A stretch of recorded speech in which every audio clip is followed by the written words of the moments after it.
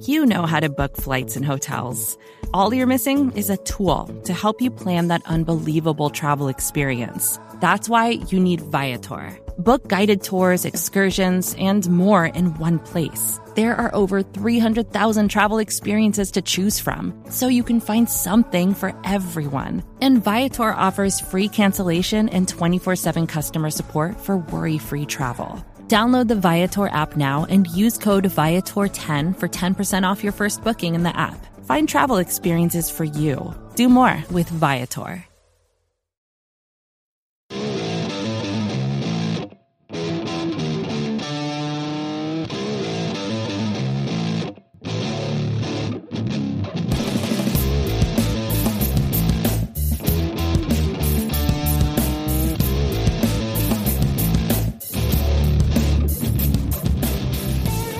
What's up, everybody, and welcome to episode 227 of the Talking Chop podcast.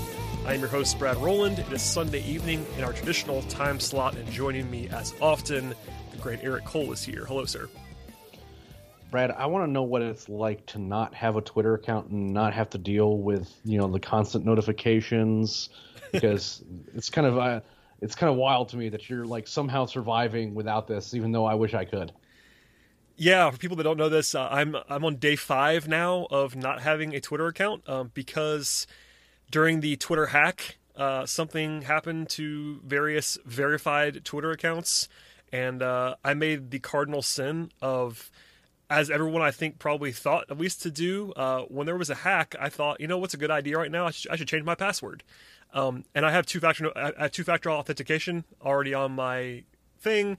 I have to do extra stuff because I'm verified, etc. So I changed my password. Everything was fine for like 5 hours, and then suddenly I got kicked out and couldn't get back in. So I've had no Twitter account. Granted, I do have access to other accounts. Like I have one for my Locked On Hawks podcast. I have access to the Peachtree Hoops Twitter account. But in terms of my own stuff, you talked about notifications. I'm kind of dying slowly, not being able to know what's going on. I have Twitter very much curated for me. It's where I get most of my news. All this kind of stuff is just gone for me, and it's kind of bizarre. I can still look at Twitter. I can still access Twitter, but all of the stuff that I have set up to help me, even for this podcast in preparation, I have a Braves list that I can't look at right now. So it's kind of just strange altogether. But yes, there is, I guess, a little bit of upside, and that I can at least potentially avoid some of the landmines that come along with Twitter. So pros and cons. I would say more cons, but Free Brad that's where Rowland. Brad Rowland. It's Sunday night, and I'm still without a Twitter account. So when you see this go up, I don't think it's going to go on my Twitter account. Actually, it's a good test for me because when I post this podcast via Talking Chop, there's an auto post that goes up to my own feed. Now, I don't think it's going to happen, but I have not tried to post anything like that because at Peachtree Hoops I don't have that set up. So that'll be the first time that maybe there's a way it'll go up, but I doubt it. Just if you're wondering where I've been, I'm suspended or some sort on Twitter. Even though it looks like everything's fine, I just can't tweet, Eric. It's no fun. I mean, it's I don't know. It's a weird thing. Unfortunately, they probably think that since you changed the password that that you Brad no longer have control over your account because you did the right thing. But yeah, it's kind of wild. Very much so. But anyway, there was lots of Braves news, so we'll we spent 3 minutes on my Twitter account, which is way too much time. Lots of Braves news this week. Scott and I reacted in swift fashion to the Yasiel Puig news early in the week. I did throw in the caveat that it was not official at that point in time. He had to pass a physical, and at the end of the day, he did not do that. Yasiel Puig tested positive for COVID-19. That was announced on Friday. He is asymptomatic at this point in time, but in order to pass, in order to play for any baseball team, Braves or otherwise, he has to pass 2 tests in order to be cleared. And at that moment in time, Ken Rosenthal of The Athletic reported that he will, quote, not be signing with the Braves, end quote. That was then echoed by other people. And I will say this: there's no reason that he could not sign with the Braves. He's allowed to, but at the same time, it seems like that's not going to happen, in part because I'm sure that they're not sure when he's going to be able to play, and he was more of a stopgap option in the first place.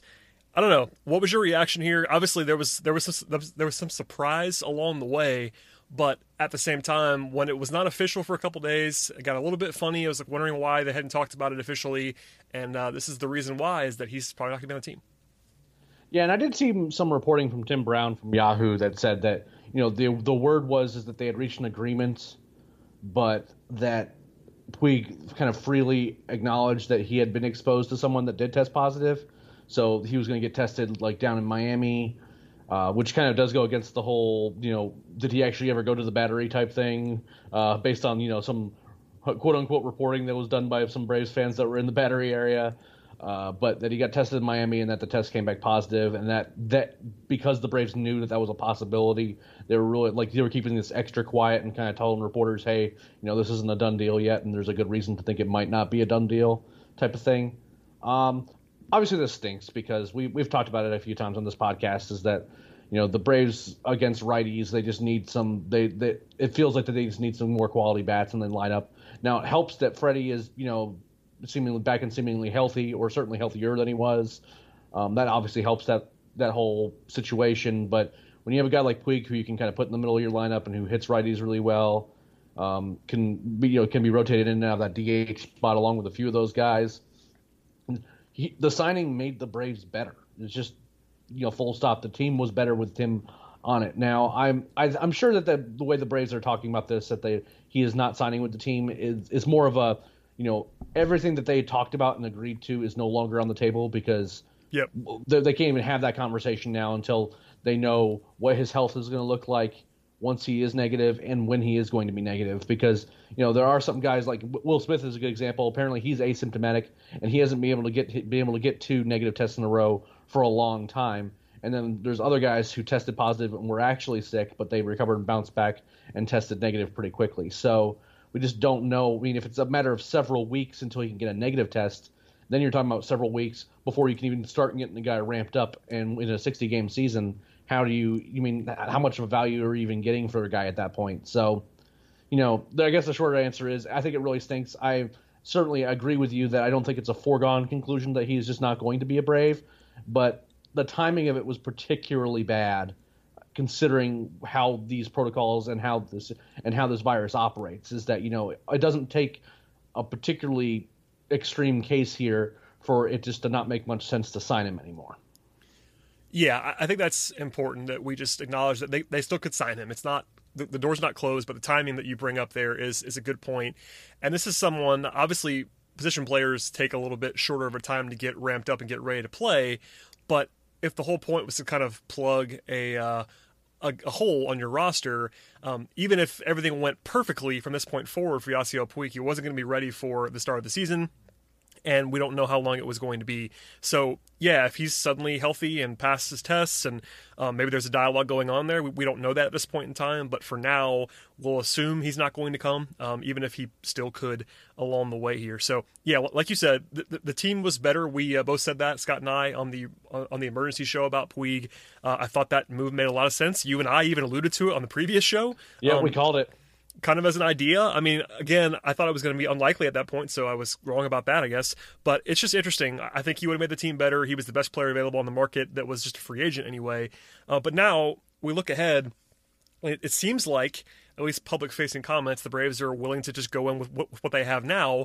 Part of that's that they had no choice in some respects. Like making a trade may not be super easy, and the free agent options are not fantastic. So for now, we kind of have to assume the season starts in a few days. They're going to go with what they have now, and that kind of brings up the same questions that we had previously about the lineup and the options, because, you know, against right-handers specifically, they don't really have great options outside of a couple.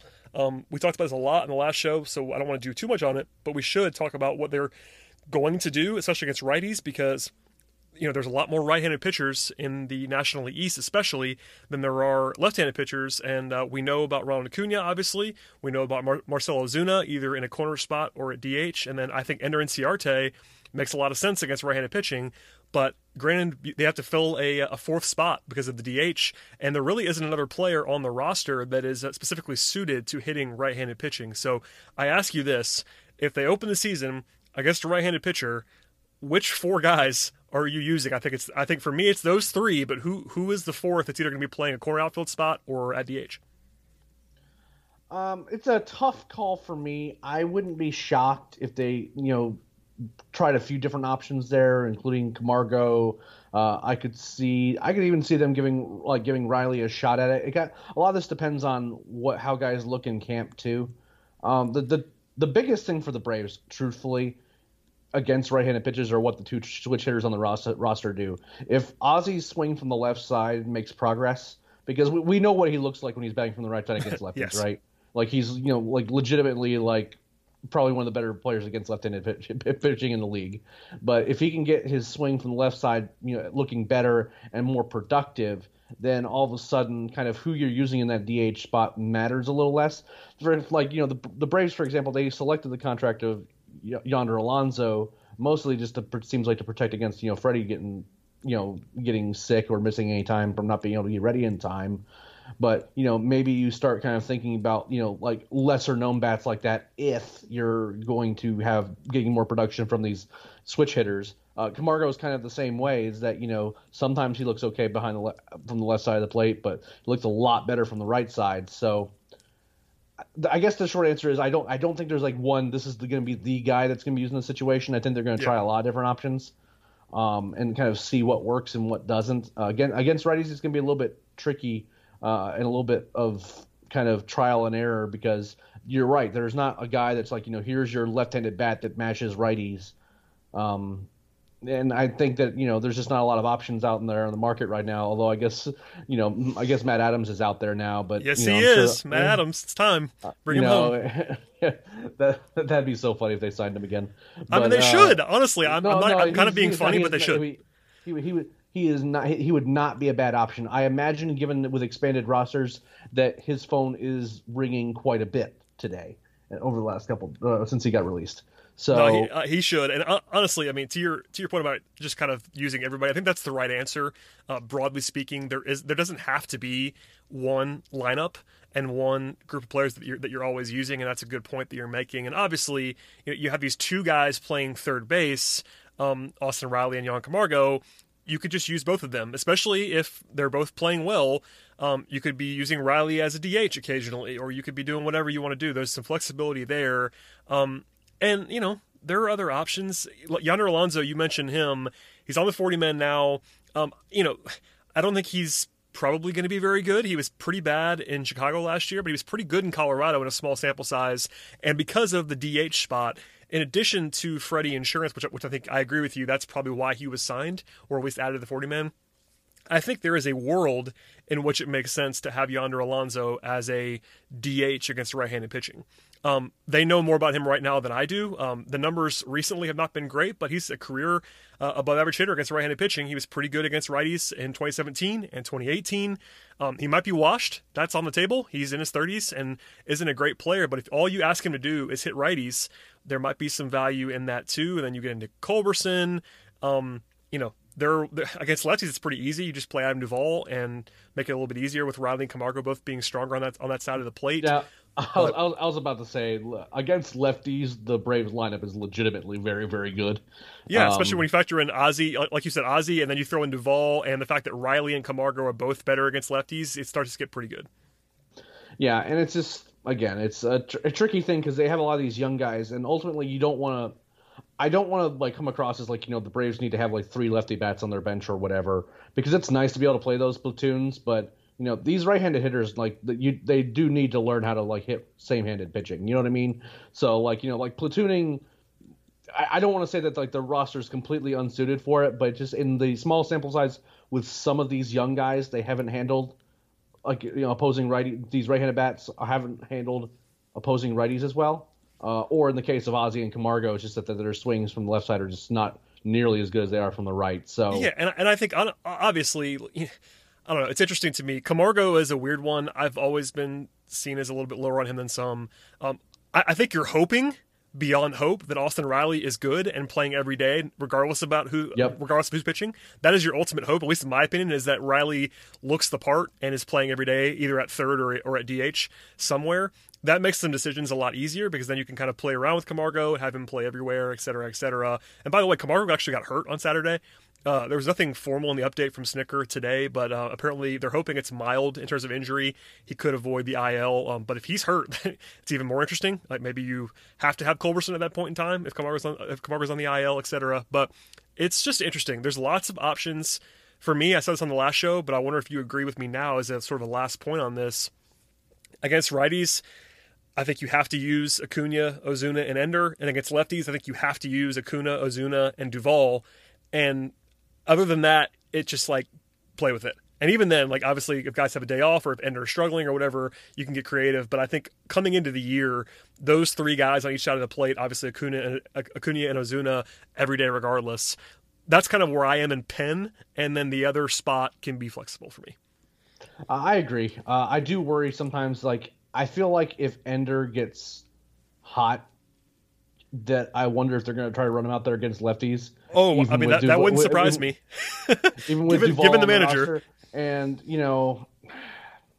I hope that's not the case. I hope that with these expanded rosters, that everyone is on the same page, that you should use this added roster flexibility to turn it into lineup flexibility, which is particularly important when you play 20 straight days to start the season. I hope that is what happens. I agree. I don't know how much hope I actually have of that happening, but I do think that the Braves should be able to take advantage of this. Even though I will say that their roster depth has certainly taken a hit on a couple fronts with varying degrees of severity. Especially if Camargo is hurt. If Camargo misses time, then we're going to see some guys playing in the field that we weren't necessarily planning on seeing much this year. Yeah, I agree, and I think to round this out a little bit.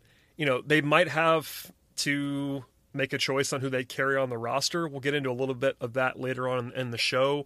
But there are options, whether it's Alonso, whether it's Culberson, who, by the way, is not on the 40-man still, and the 40-man is full at this moment.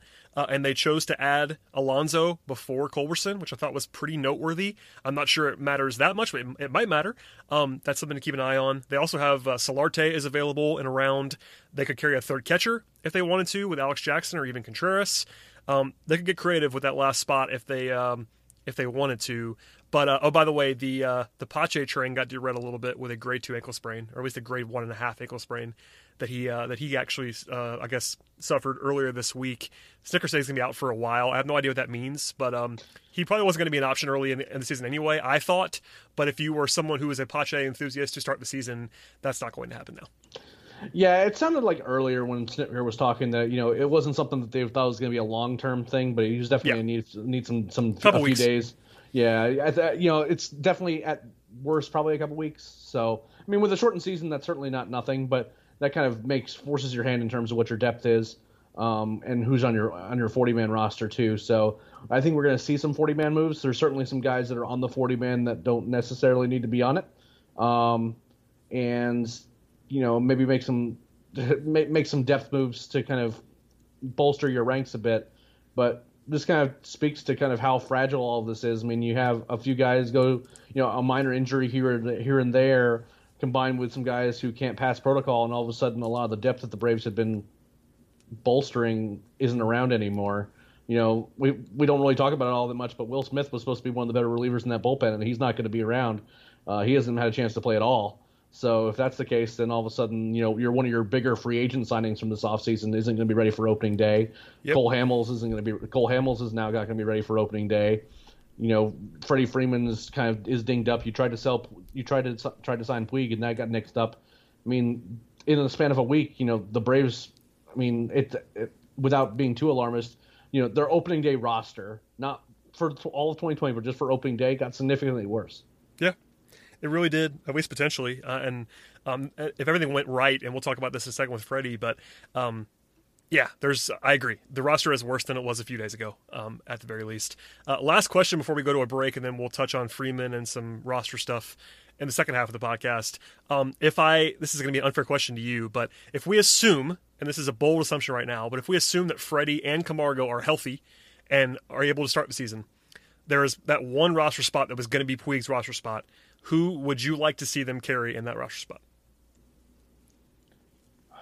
Between basically the options are Culberson, Alonso, maybe Solarte, and then maybe a third catcher. I think those are probably your only options. I know Michael Harris got added to the player pool, but I don't think that's going to happen. No, well, they're not going to put a kid that young on the 40-man roster. I mean, like, and this is coming from someone who loves Mike. Same with Bryce Ball, by the way. I know we talked about him last podcast. I mean, Bryce Ball makes more sense just because he's an older guy, but I mean, like, it's still not going to happen. No. Like, let's just go ahead and get that out of the way. I just want to say all the options, all the guys on the player pool out loud, knowing full well that it probably, unless something happens with a signing or a trade, it likely comes down to Culberson, Alonso, Solarte, or a catcher.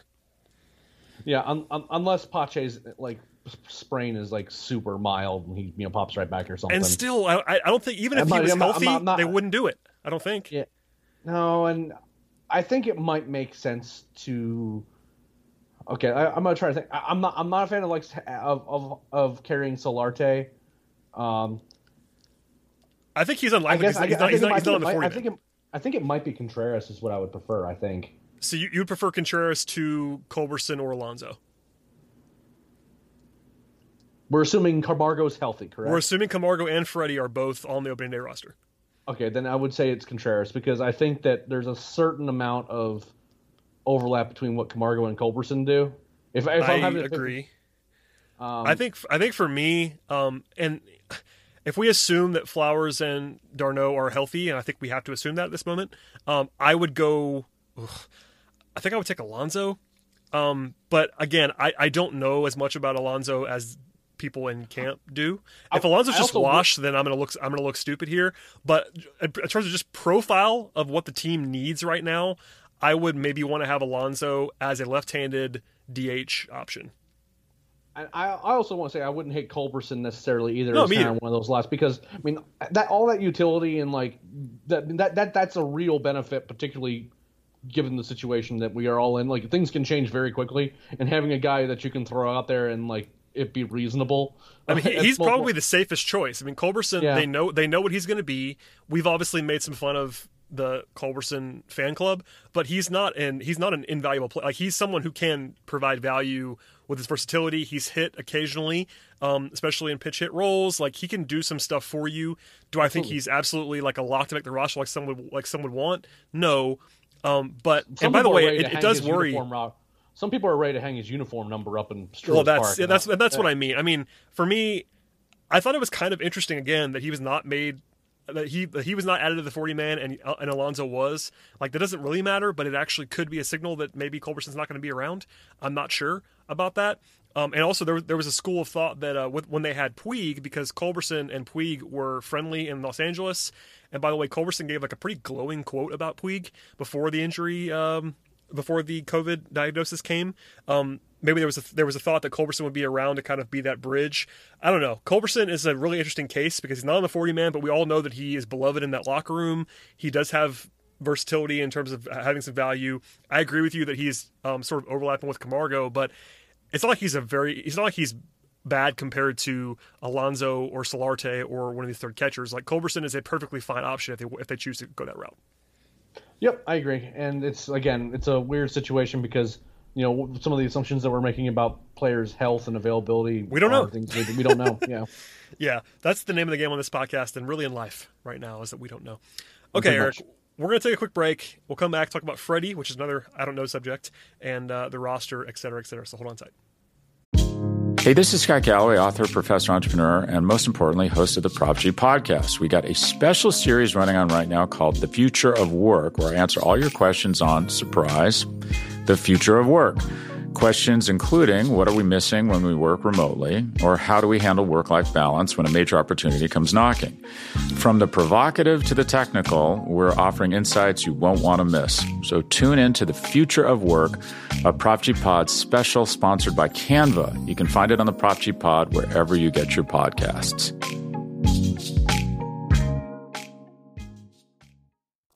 All right, Eric, we're back. And I know I asked you a question that assumed health for Freddie Freeman and Johan Camargo and elsewhere, but Freddie is back in camp. That's a really good thing. There was some pessimism about him in terms of opening day availability as late as like Thursday, and then there was a pretty sharp change overnight.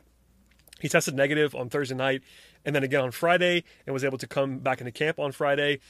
He told the media that he had a fever that spiked to 104.5 degrees at one point about 2 weeks ago. He told the media that he prayed and said that and said, quote, "Please don't take me," end quote. That's pretty scary, in my opinion. He also lost the sense of taste and smell for 4 days. His wife, Chelsea, tested positive. Fortunately, first and foremost, it's good that Freddie is feeling good and is healthy. Second of all, this is pretty scary stuff, and I don't want to get into too much of this stuff, but the fact that Freddie Freeman, a 30-year-old prime athlete, can be that affected by COVID-19 is a pretty stark reminder. If anybody needed another reminder, this is pretty serious stuff. But he's back in camp, which is a good thing. He's working out, and by all indications, he could be ready to play on opening day. And Freddie, as we all know, likes to play, and I think if Freddie is even close to being ready, they're going to let him play. Well, yeah, absolutely. And I think that first and foremost is the point that you made, is that, this virus can affect any type of person. Yes, there are those that are more at risk than others, but the peak of physical fitness, like Freddie Freeman and Von Miller talk about how sick they were, should be a stark reminder that to all of our listeners, please wear your damn masks, because just because you don't think it will affect you, you could affect someone else, and this shouldn't be this hard to do. But apparently we need to talk to everyone like they're children, because apparently they don't know how to take care of themselves and others. Freddie said it too, and Freddie is famously We've made fun of this. Freddie is someone who just is in the lineup every day, whether he's broken or not. That guy never does. He never falls out of the lineup. He's super durable, etc. And he said it. Snitz said it. They've all kind of made the mask point too. If you needed a reminder, though, this is a pretty good one. That the face of the franchise, basically for the last half decade or more, had a 104.5 fever. That's That's sort of a ridiculous amount. And I know he bounced back relatively quickly, but this is someone who couldn't get out of bed, basically. That's not normal for someone like Freddie Freeman. So I don't know. I just want to make sure we touched on the fact that he was very, very sick. I know Tukey and Will Smith were not, and that's good too. We don't want any of these guys to be sick. But A, it's good that Freddie's back, and B, pretty scary for me. Yeah, I mean, he was talking about too that he was, they were thinking about taking him to the hospital, and that he was afraid to go to sleep. And, that is pretty scary on a number of levels. And obviously that's kind of the broader health message that I think is the most important thing. But more importantly, I wonder how someone can physically recover in time for opening day from an ordeal like that. Now, obviously, pretty surprising. For the last week or so, I think he's just been working out of his house, and he's basically just been waiting for 2 negative tests and been feeling really good. Or feeling significantly better. So hopefully, again, I don't want to draw too many conclusions, because this thing does affect everyone differently. But it's kind of wild that, he's even going to be physically close to 100%, before opening day, considering how close it is. And then you start thinking about all these other guys who have tested positive and things like that. But obviously, it's great news that Freddie was back on the field. I did think it was kind of funny that he literally the second that he got his test result, he was basically packing his car and going to the park so that he can get to get all of his the final to do his cardiogram and the actual physical just to double check and make sure before, and then sprinting to the field so he could start working out. It seemed, and I think a lot of that pessimism was that they just hadn't been able to get those negative tests, and if they had to wait, if it had gone another day or two, they would have had to accept the fact that he was not going to be ready in time. They said that too. I mean, it was basically coming down to that day, maybe one more day, and if he wasn't in camp, opening day was not going to happen. I mean, this is not anybody's fault, but some of the reporting even the night before on Thursday was Freddie's unlikely to be playing on opening day, and then 12 hours later it was all right, he's now probable. It's oh, okay. And that's because he was around, and again, Freddie always wants to play, and he has juice in the organization, etc. But it helps that he's a position player too. Pitcher, if he's a pitcher, there's no way he's pitching. But because it's basically he's playing first base, and can he hit? And he's taking six plate appearances a day right now, trying to get ready to go.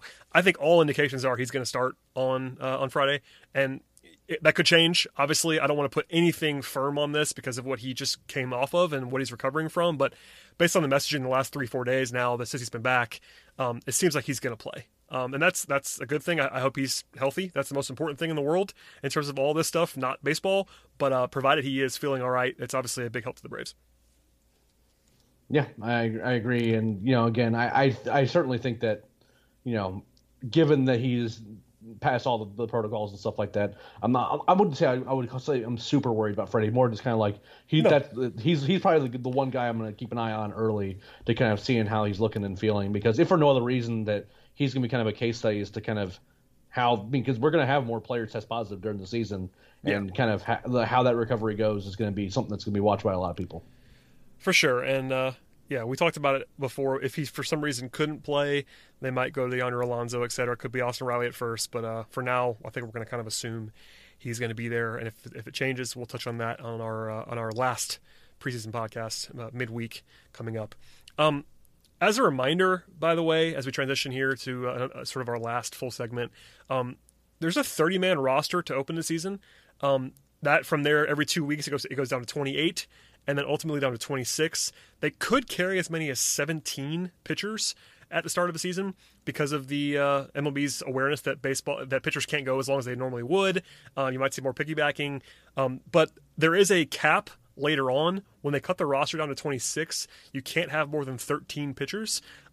Even if you might be tempted to because of the DH, 13 is the most you can carry on the roster, so keep that in mind. And by the way, there is a roster projection that's fresh on TalkingChop.com, done by Fearless Leader Chris Willis. That went up on Sunday afternoon. The big boss man. He went with 16 pitchers. That's probably what I would project, but it could be 17 as well. Keep that in mind. And I want to kind of go through this a little bit with you and touch on some small factors and some battles that are still taking place as we talk here on Sunday night. First, the rotation. We know the top four. In order, we know Soroka on opening day, and then Fried on Saturday. Then it's going to be Fulte and Sean Newcomb in some order, 3 and 4. And then the fifth starter spot is open. At one point, there was a report from Mark Bowman saying Kyle Wright was the favorite. Josh Tomlin is also in the mix. He's now added to the 40-man as well. You still have Bryce Wilson. Bowman also mentioned Tucker Davidson, which kind of surprised me, but maybe it didn't surprise you. So let's stop there. We obviously knew the 4 starting pitchers, but any thoughts on the swing / fifth starter battle? Because all those guys are going to be on the team, I'm pretty sure, because there is that ability to piggyback in the early going. But do you care who starts the fifth game of the season, or does it not even really matter to you? I'd like Wright to get the start because I just want to see kind of how long he can go into a game and kind of see what he looks like. But I think we're going to see a good bit of piggybacking. So like even guys like Tukey who are who's around now, Weigel, just other relievers. Obviously Tomlin got added to the 40-man roster the same day that Alonso did. Those are all guys that seem to be pretty good candidates for piggybacking. Same thing for Newcomb. I don't think he's necessarily a lock to quote unquote start a game, but I think he's a guy that's going to try to go multiple innings whenever he is in a game. Tucker Davidson, he's already on the 40-man roster. He's definitely a guy that I think the Braves want to know what they've got in him. And, Bryce Wilson, hopefully he looks a little better. He seems like he makes small improvements here and there, but it's just those secondaries is whether or not they're going to be good enough. And maybe in this type of role where he has to go just, 2 or 3 innings just one time through a lineup that might suit him well too. So, maybe in the early going, they're just going to kind of see who sticks and who doesn't. Give everyone, 3 inning tryouts just to kind of see how it goes, and then they can kind of set their rotation from there. Obviously, Soroka, Fulte, and Fried, those 3 guys they've got spots. They're going to be starters, but beyond that, I think a lot of it's fluid.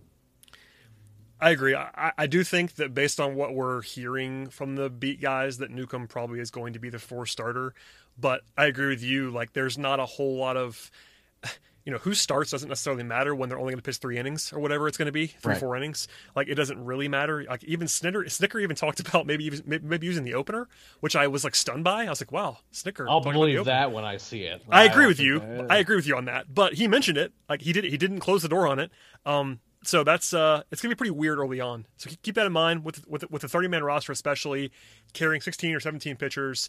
There's gonna be a lot of weirdness. It's not gonna look normal necessarily. Even with guys like Soroka and Fried, they might only go 5 innings, even if they have it going. Like, that's not gonna be a surprise to me in their first start if they're not throwing 100 pitches. We'll see what happens there. But that's kind of the broad strokes of what those guys are gonna look like. And then you go to the bullpen. We know who the locks are. Obviously, Mark Melancon, Shane Green. You got Martin, you got Jackson, you got O'Day. Those guys are locks if they're healthy. Obviously, Will Smith is a lock if he is healthy, but he is not healthy at this point in time. Well, he's not available to pitch. He's asymptomatic, but as you said, not going to be in camp yet. He is throwing at home, so maybe he'll be a little bit closer. He is a reliever. There isn't so much of a stretch-out process for him, but right now I'm assuming he won't be on the opening day roster. That could change, but that's something to keep an eye on. But there are those 5 locks, I think, plus Smith. Smith becomes 6 if when he's ready. And then you have all the other guys. So you have Jacob Webb, you have Patrick Weigel, who you mentioned, you have Tukey, who you mentioned. Lefty-wise, it really is only AJ Minter that I am seeing in terms of like projections. That's what Chris had. That's what Bowman had as kind of the only lefty in the bullpen, provided that Newcomb is starting. It's because apparently no one's been blown away by Grant Dayton or Madsick or Rusin. Like, none of those guys are blowing anybody away. Does that surprise you, A? And is there anybody else that we should be thinking about for a bullpen spot that we have not talked about already? Doesn't surprise me because Chris Martin's the guy that has reverse platoon splits too. So in terms of thinking about it in those terms, who you'd be using against a bunch of lefties, he's kind of a guy that would be right at the top of the list. Also, the batter minimum matters too. The 3 batter minimum is the thing. Absolutely, and so you can having those lefty specialists. We already kind of projected that wasn't going to be something that was going to be happening quite as much. Beyond that, I think we've kind of covered all the major names. Obviously, there's going to be guys that pop up here and there. And who's actually confirmed healthy and is going to be around. I don't necessarily guys like Matzik and Rusin and Dayton. I mean, those are the depth arms that they signed to begin with, and obviously they're in the player pool. But we're also of a lot of these bullpen guys. There's several guys that you could see getting cut and you wouldn't blink about it. You know what I mean? Oh, for sure. I mean, if by the way, the 16 that Chris projects, I think I agree with. And the question is, do they carry a 17th? Because the 16, just real quickly, are the 4 starters. Then you have the 3 long guys that could be starters with Tomlin, Wilson, and Wright. That's 7. Then you go to Melanson, Green, Martin, Jackson, O'Day. That's 12. And then Jacob Webb, AJ Minter, Patrick Weigel, and Tukey.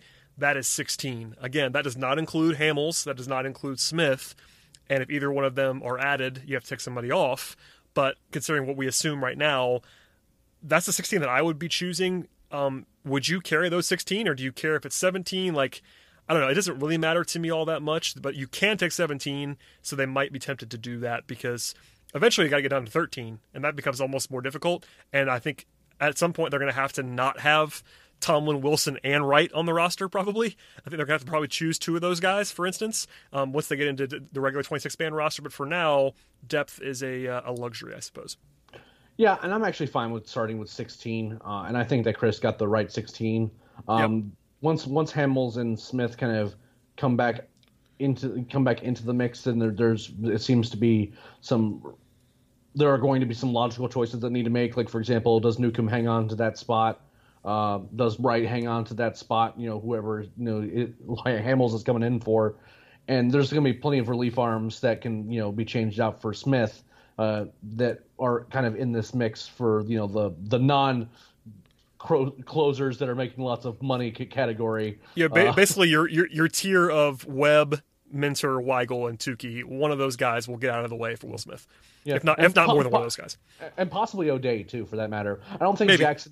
Jackson and Martin have been good enough that I don't see they're going to be having any issues. And Green and Melanson are making too much money, so they'd have to be objectively. I mean, O'Day's not cheap either, man. That's the thing. That's true. I did forget about that one, but I think that the one that's most likely, if you're going to eat money, and also might not be good enough. If he's bad, yeah. But he was he looked all right early. I mean, last year when he came back after that eternal break, he actually looked pretty good. Yeah, but he is old. The 3-year IL he was on, or whatever. But he is kind of old, so there is some potential always with a guy that age to fall off the cliff. But yeah, I think really there's kind of a 6-man group if you include Smith that I am widely going to assume they're going to be on the team and pitching in the bullpen unless they are hurt or just so terrible. And then maybe you choose 1 or 2 more, and that'll be what the bullpen is when they have to go to 26. So we'll see what happens. And I don't necessarily think that carrying the extra pitcher is as big a deal because they have in addition to the guys we talked about for that starter spot. I mean, it's not like Weigel and Tukey can't go longer innings too, or even be put in their starter. So it seems like they are a team with so many starting pitching prospects that are currently in relief roles that I think that they're a team that might not necessarily have to take. They are still taking advantage of plenty of depth while not having to carry a 17th pitcher.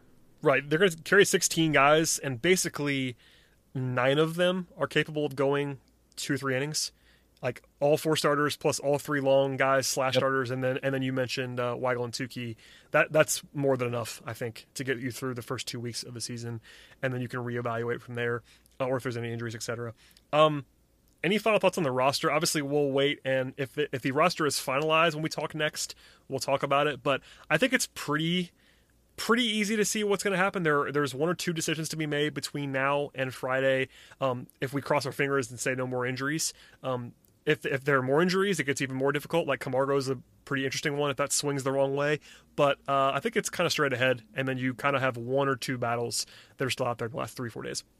It is straightforward, assuming that all the information that we are assuming is true is true. Yes. But I mean, again, something that can change very quickly. Like one positive test or 1 rolled ankle, and all of a sudden we have a situation on our hands. So very true. And again. And then you talk about some of like these infield options too. I mean, you still guys like Echeverria and guys like that. Just kind of what roles they're going to play. It's just he's going to be there. I'm pretty confident. Well, I mean, yeah, but they found out what happens when you don't have a backup shortstop last year. Well, that's the reason why we haven't even talked about him like not being an option, because I think it's just it will stun everyone if they do not carry Echeverria, because he's the backup shortstop, and you want one of those. I know Ozzie could play there, but I think you ideally want a backup shortstop, and they figured that out, and they're going to want to do that. Plus, he actually hit last year when he was up with the Braves, so I wouldn't bank on that. Strong bat flip game too. Strong. Yeah, he's fun. Game. I've always enjoyed him. Okay, last thing is not like explicitly Braves related, but there is some MLB fallout here, and the Braves do play this team. In the last couple of days, word broke that the Toronto Blue Jays are not going to be allowed to play in Toronto by the Canadian government. They had a waiver that was declined, basically, and they're not allowed to play in Toronto. So we don't know a whole lot about where they're going to be going. Like, I know people talked about Buffalo because there's always a relationship there, and that's pretty close to Toronto. I heard Charlotte, I heard Nashville, I've heard other places mentioned. We have no idea where they're going to play, but the Braves do not actually have to go visit the Blue Jays on the schedule. The Blue Jays come to Atlanta in early August, but there's no return trip because of the limited schedule, so keep that in mind. The Braves were not supposed to go to Toronto, but everybody else in the NL East, I know 2 or 3 of those teams are supposed to go to Toronto. Obviously, travel changes have to happen. I thought it was just interesting to bring up because this is kind of weird, and it's good. It's a good indicator of how bizarre the season is. And just for some background, Canada's COVID-19 situation is so much better than America's, which seems to be the reason why they've declined this. I can't really blame them because they've handled it a lot better than we have as a country. But I don't know. It's just weird. Like, maybe the Blue Jays are playing in Charlotte in like 3 or 4 days from now. It's so crazy because there's just no lag time here. They open the season this week. Yeah, getting the approval is gonna be the trickiest part. And when you're thinking about, like, Buffalo kind of makes a lot of sense, but that's also one of the states in the United States that is like really trying to make sure that they're trying to suppress all outbreaks and things like that. So getting approval from like Governor Cuomo and making that happen on short notice, getting all your facilities, basically your home field facilities, moved into a minor league facility in, let's say, 5 days. Well, the only break that they get here, they do have the advantage of not playing a home game on the schedule until July 29th. They open with 5 on the road, which in this case is very beneficial, I think, to the Blue Jays. But agreed. You still have to have operations. Like, you can't, and you have to move them across the border that's closed right now. That's what I mean. Like, obviously they're gonna get some leeway, I think, from the government in moving their operations across the border because they know that they're not going to be coming back for a while. But it's not just the team. The team is what's going to get all the attention, and where they play is going to be of interesting value to discuss for people like us. But having to move an organization outside a country for the next several months is pretty interesting in a lot of ways. And I don't know. I just want to make sure we mentioned it because it's just such a bizarre situation. The Braves don't go there, so we probably won't talk about it again after this on the podcast. But that was some craziness. In addition to like all the testing stuff that we've talked about on the podcast, this is the first time a non-test thing has been brought up by us that's not Braves related, because I think it was just such a situation that we just haven't seen before, and they have a week to move their entire franchise across the border. Absolutely. I'm actually going to name one other thing that isn't Braves related. Uh-oh. At least 11 umpires have opted out of the 2020 Oh, yeah, season. I saw that. Yeah. And now one of them is old friend Sam Holbrook, so I'm certain a lot of Braves fans are going to be happy about that. But the I mean, numbers are weird now. They're not. That's like a large percentage of the umpiring task force, basically. There are 76 umpires, and at least 11 of them. That's a lot. And there's, I think Brian O'Nora and Bruce Streckman, I think, are still undecided. So you could have even more opt out. I mean, talking about a lot of guys who are at risk, and then you have the Joe Wests of the world who are very at risk, and then they're gonna put on a cowboy hat and just decide that everything's gonna be fine. But I mean, and we're talking about a lot of like really well credentialed, like really well like highly tenured umpires. Like Mike Winders, Phil Colbreth. Kuzi's out. Kerwin Danley is opting out. Jerry Davis. These are all guys who have umpired a lot. Things could get really dicey in terms of some of how this umpiring happens, particularly some of these new guys are going to have to bring in to get the work done. Yeah, that's I'm glad you brought that up because it is pretty interesting. Eventually, you just run out of umpires, which I hope that doesn't happen. But when you assume that there's 15 games a day, you got to have enough umpires to fill 15 games. And if you start taking guys away, then nobody has off days anymore, and guys are working every day for months. It's tough. So, yeah, there's no flexibility when you lose 1/7 of your workforce. Yeah, that's something that we should probably talk about. I don't know. How you feel about this? Baseball's supposed to happen Thursday night. The counts. Obviously, there's scrimmages happening now, exhibitions, like teams are playing other teams as of last night for the first time. The Braves play Tuesday for the first time? They play the Marlins. Stuff's happening. Are you feeling okay? I mean, I know baseball isn't the most important thing, but it's happening. We're glad it's happening. I continue to have my fingers crossed, but how are you feeling about this whole endeavor?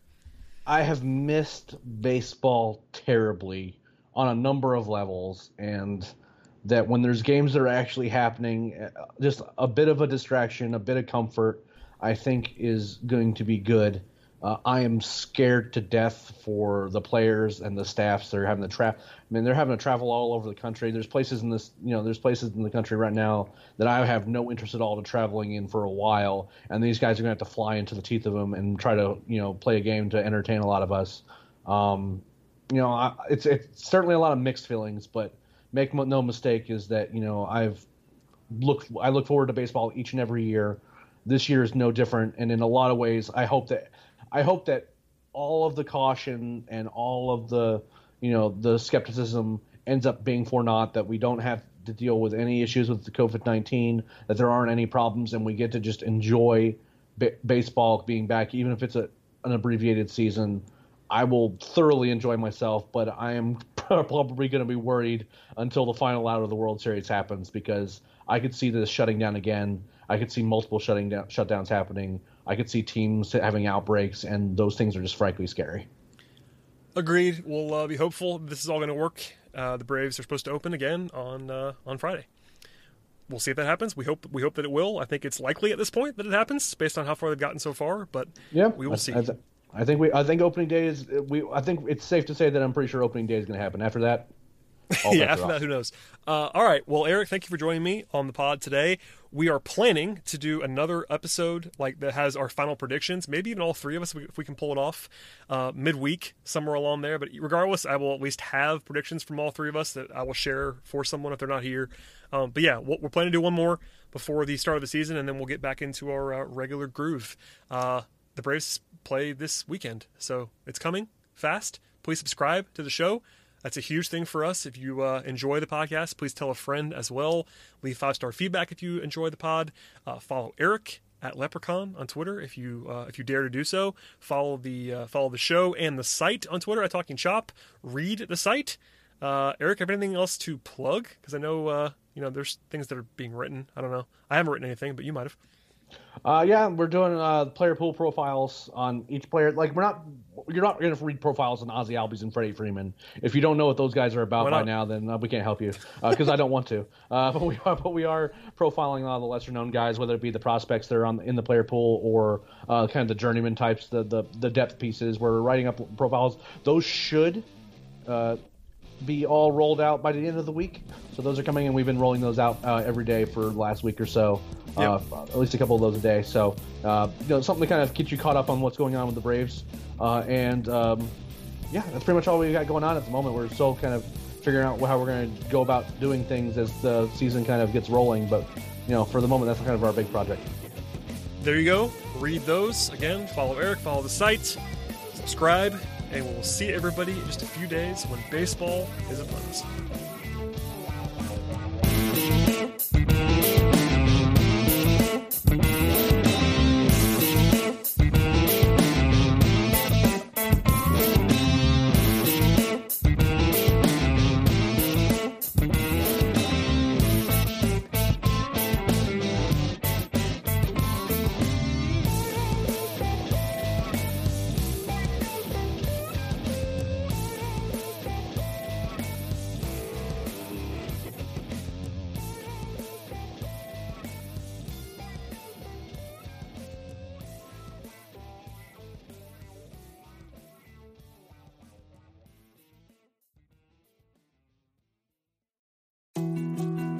More to-dos, less time, and an infinite number of tools to keep track of.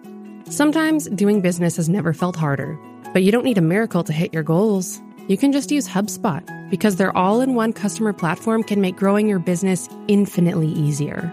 Imagine this: high-quality leads, fast closing deals, wildly happy customers, and more benchmark-breaking quarters. It's not a miracle, it's HubSpot.